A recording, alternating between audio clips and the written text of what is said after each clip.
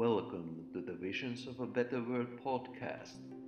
We are part of Global Visions, an association founded in Helsinki, Finland. Our goal is to bring people and organizations together as well as develop ideas and ways of thinking to make the world a better place. In this podcast series, our association is represented by me, project planner Petri Lahtinen, and Max Dahlberg, the founder and chairperson of the association. We are also inviting guests to the podcast to discuss themes that are important in making the world a better place. Welcome, everyone. Welcome everyone. Once again, we are now recording yet another episode of our podcast, and once again we are joined by a guest. And today we are talking with journalist and writer Tuomas Muraja, who has written a book, one particular book that is of special interest to our organization, our association, since it deals with universal basic income, and in Finnish this title is Perustulo koe-eläin, and it roughly translates to basic income test animal. Or guinea pig. Oh yeah, or guinea pig, yeah. The kind of pun doesn't translate as well it's there as it is in Finnish, but yes, we are here with Tuomas Muraja. Welcome to the podcast. It's nice to have you here. Thank you so much for And having me. And we are also here with the founder and chairperson of our association, Global Visions, Max Dahlberg. Welcome to you as well. Yes, thank you. Great to be here again. And I'm Petri Lahtinen, the project planner of Global Visions. Maybe we could start off again giving Tuomas you the sort of floor to introduce yourself properly. Because I probably won't do not enough justice to your introduction, so I'll just let you tell the audience a little about who you are and what are you exactly doing in your professional life. Okay, thank you. I'm Tuomas Muraja. I'm a freelance journalist and writer living in Helsinki, Finland. And I was part of the basic income trial 2 years, 2017, 2018, and I wrote a book about it, as you told. Before that, I was a foreign editor in a third daily newspaper in Finland and a correspondent in Brussels.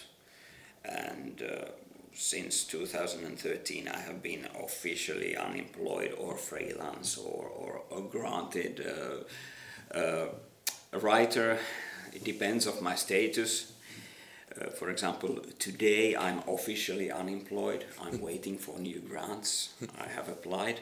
So basically, I have plans to write another book, not of social politics, but another topic. Okay, great. Well, let's go back to the beginning. We are discussing.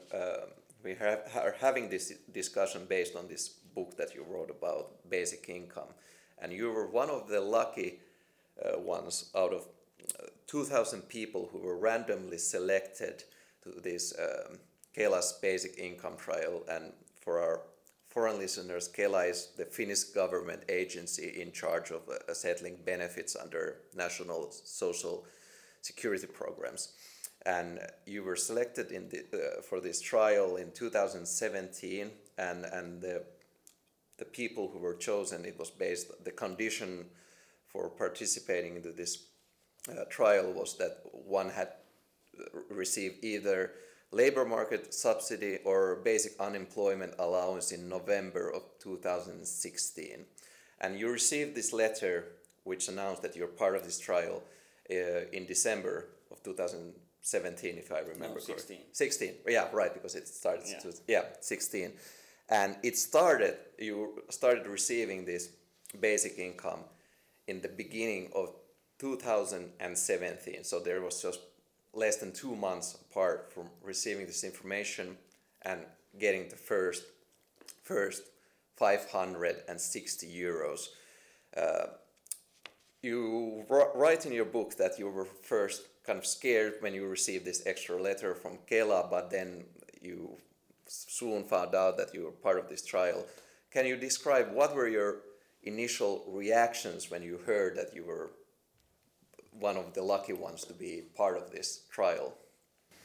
Well, it was like winning a lottery in a way, even if the amount is not so big, but the idea that no strings attached, I can have free money in a way, allowance, and even if I have this benefit, I can earn so much I want to without scaring that I have to pay back something. So basically I felt lucky and free in a way, because I thought that this could be an interesting topic to work with, to write some stories to the newspapers and magazines, and perhaps after that a book. Yeah, this book of yours was published in 2019, so, and the trial lasted from 2017 till 2018. So when did you first get the idea to, instead of just writing news articles or essays or shorter texts in regard to this trial, that instead of that you would want to write entire book out of this experience and more broadly about the basic income? Quite right away, I would say. Of course, I tried to find people who were in my position, so I wanted to know if I had any friends or people I know in this trial, and I didn't find anyone. So I thought that maybe it's rare to have a journalist and a writer in this trial, so maybe I could write something. But officially I started to apply grants, and when I got one, I was sure that I can work with this big topic and make a lot of interviews. It makes time, so I got money for that. So basically that's why I enlarged my article to a book.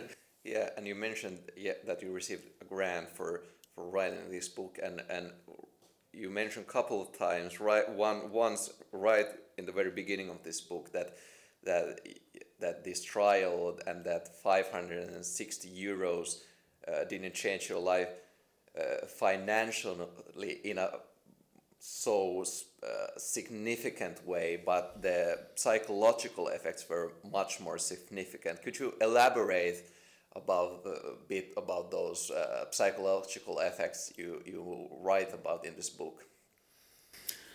Well, I felt free because I didn't have to fill any bureaucratic forms or telling all the time every month how much I earn, what do I do, have I applied enough for posts and this kind of thing. So no more fields, no more any forms to fill. So I could concentrate myself right to my work, which is actually writing. Of course, I could take other jobs like in book fairs. I was leading panels and in libraries, telling about my work, high schools. I could get these kind of small gigs, even if they are not so well paid, but I wasn't afraid that I will lose the benefits.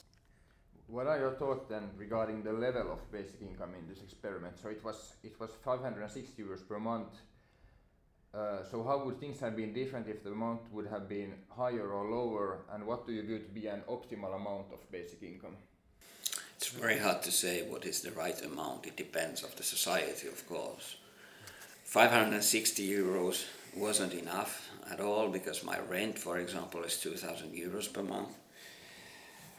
But the idea of universal basic income is that it's not enough. It doesn't have to be enough. It activates you to find jobs or gigs or whatever to make money, and you can keep it anyway. So it's one of the element or part of benefits only, or your income. So talking about the amount is, I think, is irrelevant. Maybe 1,000 euros would be good standard. Well, people living in the south of Finland, in Helsinki, for example. But then again, this amount would be too big for people living in other parts of Finland. So I don't actually know, but it could be lower than 1,000 euros. Yeah, you mentioned this bureaucracy that kind of surrounds the whole social allowance system as we have known it for now in Finland, and one of you mentioned you just said that the amount is not so important, but and as you said that it didn't, for example in your case it was not enough to pay even the rent, and but the psychological effect of feeling free, so maybe taking like kind of quote on that what was discussed, it would be interesting to hear your thoughts about the more about the bureaucracy and how one gets the sense or the idea while reading your book that you view, and I think a lot of people in similar positions share that thought, that this the current system is in a lot of ways humiliating to the people who are in less fortunate position in life, in society, and there's a lot of experiences of shame and being bullied for being not only poor but maybe like not fully employed. That is some kind of standard that the society holds today. So do you feel that basic income, for example, is applicable tool to shift the attitudes that we have towards the people who are not full-time employed? Yes, it would take. It could take off the stigma of unemployed people, and every trial in the world has shown that basic income don't make people lazy. So that's a fact. I know a lot of workers who are lazy.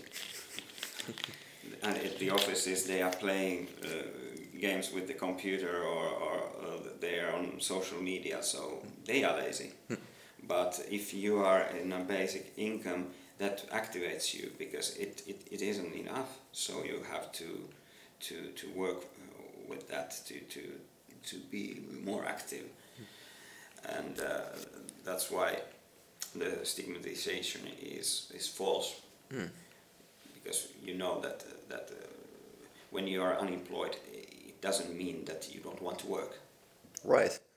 And you mentioned, for example, this example of people who are in the office and playing video games, for example. And I would be like, we are talking now, we're talking about the Finnish basic income trial, and previously, for example, we have been kind of proud about the Nordic welfare state, but nowadays there are people who say that there has been a shift from the welfare of the citizens towards this kind of workfare state, that it's instead of the welfare of the citizens, it's important that people are able to work, and we are kind of have this fetish over especially wage labor, that work that you earn a salary, a work that is part of like tied to the to capital is what is important.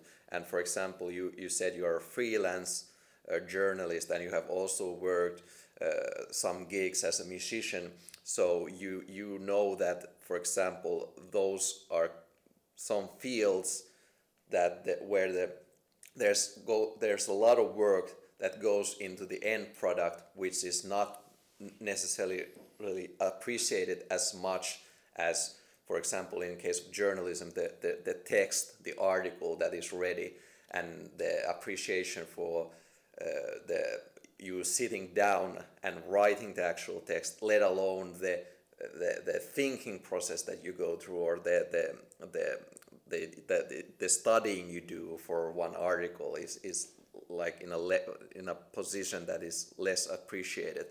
So maybe where I'm getting at, if I want to formulate a question based on this, what I'm been saying now is that, do you feel also that basic income, not only as a way of lessening the bureaucracy for the social security system, could also be a tool for kind of transforming the attitudes we have towards work itself, and what work, let's say, valuable work is? Exactly. The problem is that in a society you calculate your work by working hours. So how to describe the whole working, for example, in an article? How many hours do you use to interview people, to write the first version, to rewrite it, to have ideas, to read? We don't. We should think that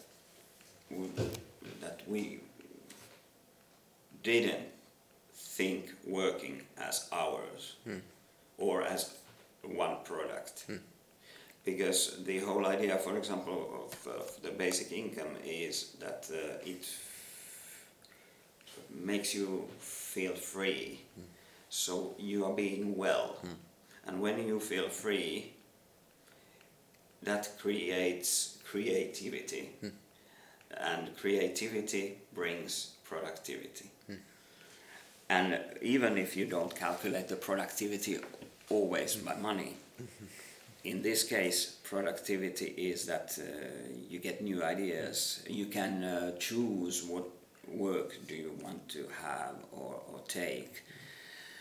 It doesn't have to be everyday work, for example. You just pick 2 days, and the third is making welfare or having fun with your children at the football scheme or whatever.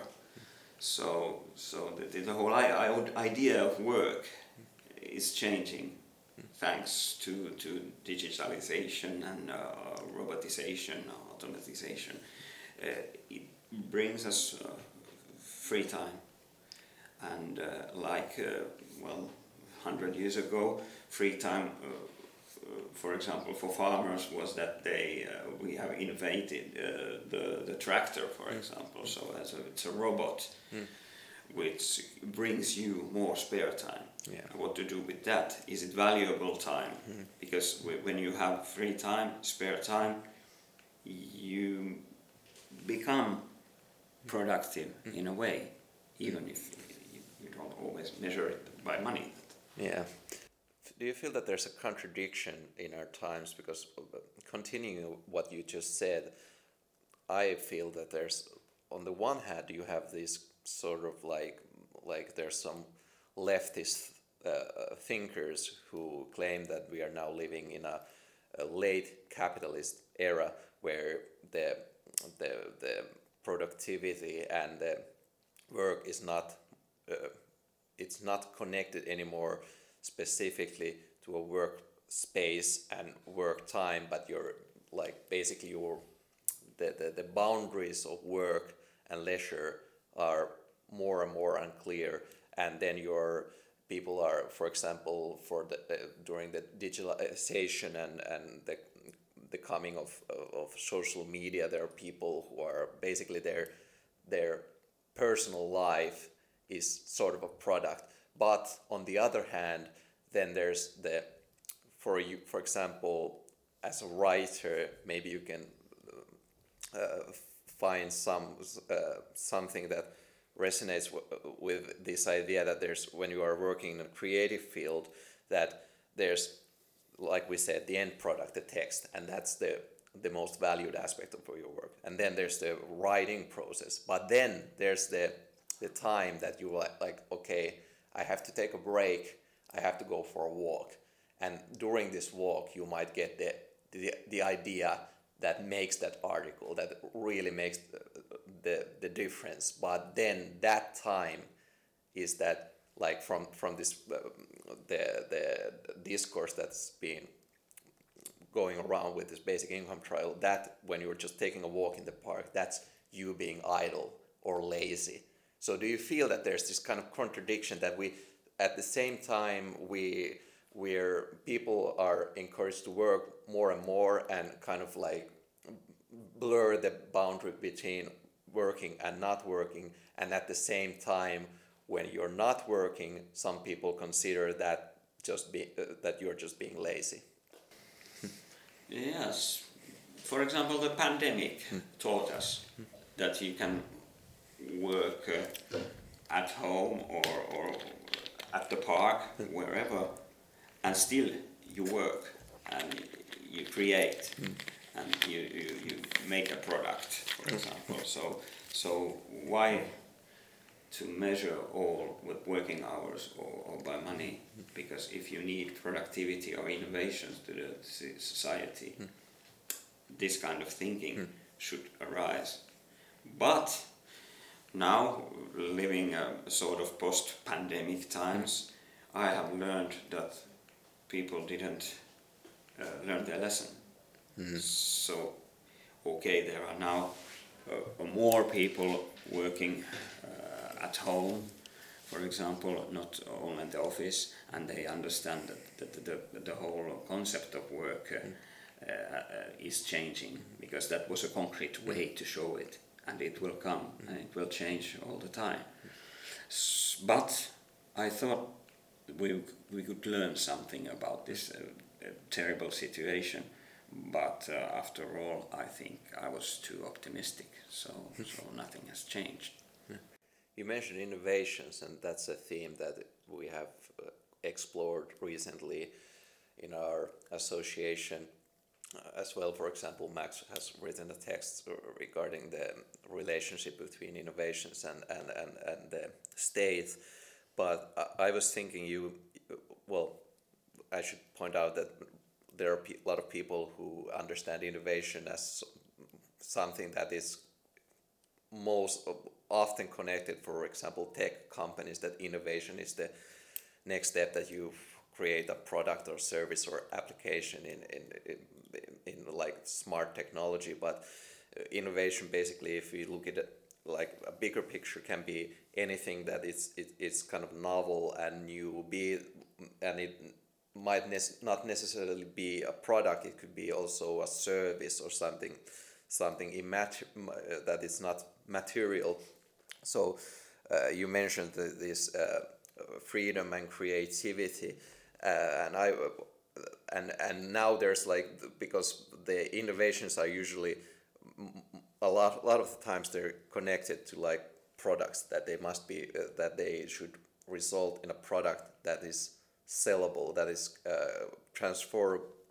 that it can be transformed into a commodity that can be sold in the markets. But do you feel that basic income, if it would be implemented more widely, and it would be kind of like continuous, not just limited to 1 or 2 years, that it could enable or give the possibility to larger group of people who could make innovations that are not solely products that are meant to make financial profit, that could also benefit society or even the world at large? Yes, I think that. Talking about innovations, for example, this basic income trial in Finland was a social innovation. And it scales now to every part of the world, for example. There are a lot of trials now going on in Scotland, in South Korea, for example. So we are talking about Finland as an innovative country, and we always mean that in a technological way, but we forget that we have social innovations as well. We have our public school, we have at school they can have free lunch, for example. That's a social innovation. Public libraries. For example. So we had a momentum during this trial to show to the world what is this kind of system, and unfortunately we were only 2,000 people, so now we are having millions of people around the world in different tests, but still, as a social innovator, Finland has shown something, and we could learn something about that free field too. So make other trial, for example, and show different kind of welfare systems for the other world. So when you feel free, as I told you, you free creative, and creativity brings productivity and innovations. I would be interested in this occasion to ask what the end results of the trial in Finland was. What was measured and what were the conclusions? Unfortunately, this wasn't a basic income trial as such. It was a social trial for the unemployed people. But it was all over Finland, so it was only in one part of the country, for example, and that's something new.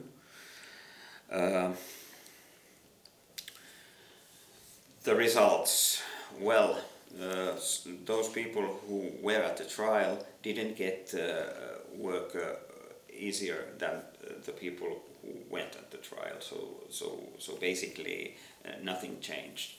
But the most important thing is that those who were participating to the trial felt well, felt better than before, and that's a huge result, because it makes you save a lot of money in the society. Less people at the hospitals and this kind of things. It's even impossible to measure how much we could spare. Yeah, you mentioned it. You write about it in this book about other people who were also participating in this trial, and now we've discussed, for example, the welfare and the psychological effects, and also the kind of obsession and the focus being on how does one get into the field of wage labor, and there are a few people you write about in this book that this basic income allowed them, for example, to get necessary medication, and that was significant, that they could afford a medication that they needed. And for example, you mentioned that people felt more well, and continuing on that, isn't it so that even if we focus on, we want to focus on the financial side of this trial, but do you feel that it's kind of like has been overlooked the result that when people are, for example, they can afford their medication, they feel generally more well in the present day world, where, for example, depression is more and more common, and people because of depression they might be left out of the work life, or not, they don't even go for example, to study a degree that would enhance their possibilities to employment in the future, as well as people who having less of a need to seek out professional help, and thus creating, like, doesn't that save money for the society when people are well, even though they are not kind of directly increasing the national gross product? Yeah, it saves money in different fields, and it saves money when you bring down the bureaucratic system of benefits today in Finland. That doesn't mean that all the social workers are jobless after that, because they could always help those people who really need help. But the computer would give the money to all of the people. It's universal. It's like the child allowance for every child family. I talk about adult allowance, for example. So that's the whole point of the system. And taking down the bureaucratic system would save a lot of money as well. So people are always asking where to have this money for this kind of system. Well, first it will cost something, but when you think of the future, the savings are more than you are paying to that system. You mentioned a couple of times in your book basic income alongside with the idea that you seem to view it as some sort of fundamental right that is necessary for leading a dignified human life. And for example, in our association, one of the big utopias and ideas that we've been kind of dealing with during this first year of our full-time activities, the idea of a global basic income, and that's a theme that, for example, Max has written about in his book, for example. And you have been working as a foreign correspondent in Brussels, and you have also been you have worked in conflict areas, and for this book, for example, you did some research on other basic income trials around the world in almost every continent. And so we would be interested in hearing that you have any thoughts about kind of extending this basic income from a national kind of social innovation to a more global scale. That would be the next step. First there were small trials. After that we have seen bigger ones, and we'll see. But there will be a time when no more experiments are needed anymore, because we have data that shows that this could be a very good system. It depends on the society, it depends on the country, of course.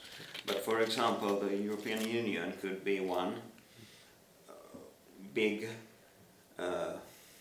promoter of this kind of system, even if European Union is not now a social system, for example. It's an economic system, and social things are still with the member countries and not in a European level. But that could be the future, showing that this kind of model is a good model. It will come anyway. I don't know if it will come in 40 years or less, but I'm sure that it's the only result of this world of changing. So what to do, how to make people active, because we need that, and this is the solution.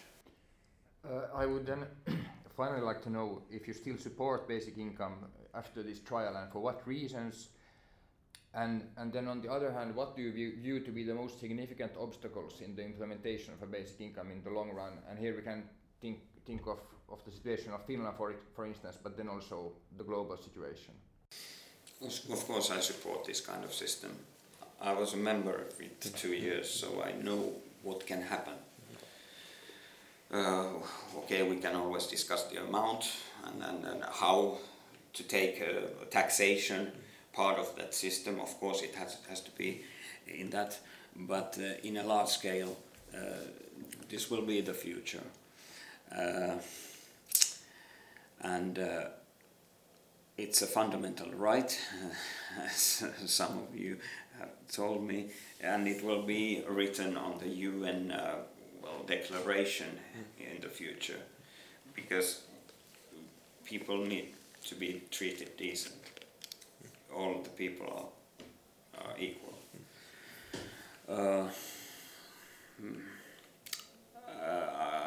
It depends of the politics, of course.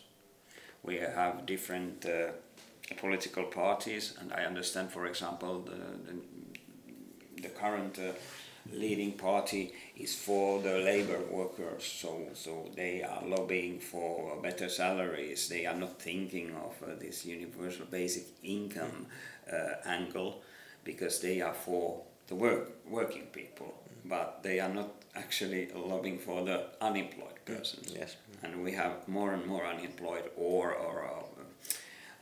people who are just working part-time or precarity or this kind of situation. So we need a solution for this large amount of people as well. Of course, we have parties that are right in the right, and they are thinking of the rich people and the entrepreneurs. But as the pandemic showed, the entrepreneurs were in trouble, and it was not their fault, but suddenly they wanted our administration and government to help them. And just before that, they had told that it's the markets who are playing the game, not the society. But when they saw that they had troubles with their enterprise, they wanted help. And the second thing is that the rich entrepreneurs wanted first help, and then they realized that the allowances are not so high. They thought, and they were telling all the time that unemployed people are getting too much money, and then they realized that wasn't the case. But unfortunately, they didn't learn their lesson. Now they are talking the same ethos. I don't know why. Yeah, your book, which is unfortunately at the moment only in Finnish, but it's I forgot to mention, but I would like to add that one of its strengths, in my opinion, is that it's very comprehensible and accessible. That it's not overly scientific or technical study, and you mentioned that, for example, in that it's also deals with your personal experience about being part of the trial. But I would be interested in knowing that do you feel as a writer that you are with this book that you are done with basic income, or is it a topic that you can you see yourself or wish to return to in the future as a professional writer and journalist? If there's going to be another trial, of course I will be following that as a journalist. I would like to be part of that trial as well, but it's aleatory, so you never know. But anyway, I can always interview people, interview the experts, the politicians, and make something new about the new trial. Of course, I'm looking forward to see another trial. It's even written to the governmental paper to program. So let's see what happens. Do you, Max, have any final remarks or questions No, I'd just like to thank Tuomas for this interesting discussion. It was really I was interested in hearing about this and got good new insights. Yeah. Thank you for having me. Yeah, I thank you as well. This has been very, very fruitful and productive, and most of all, interesting discussion.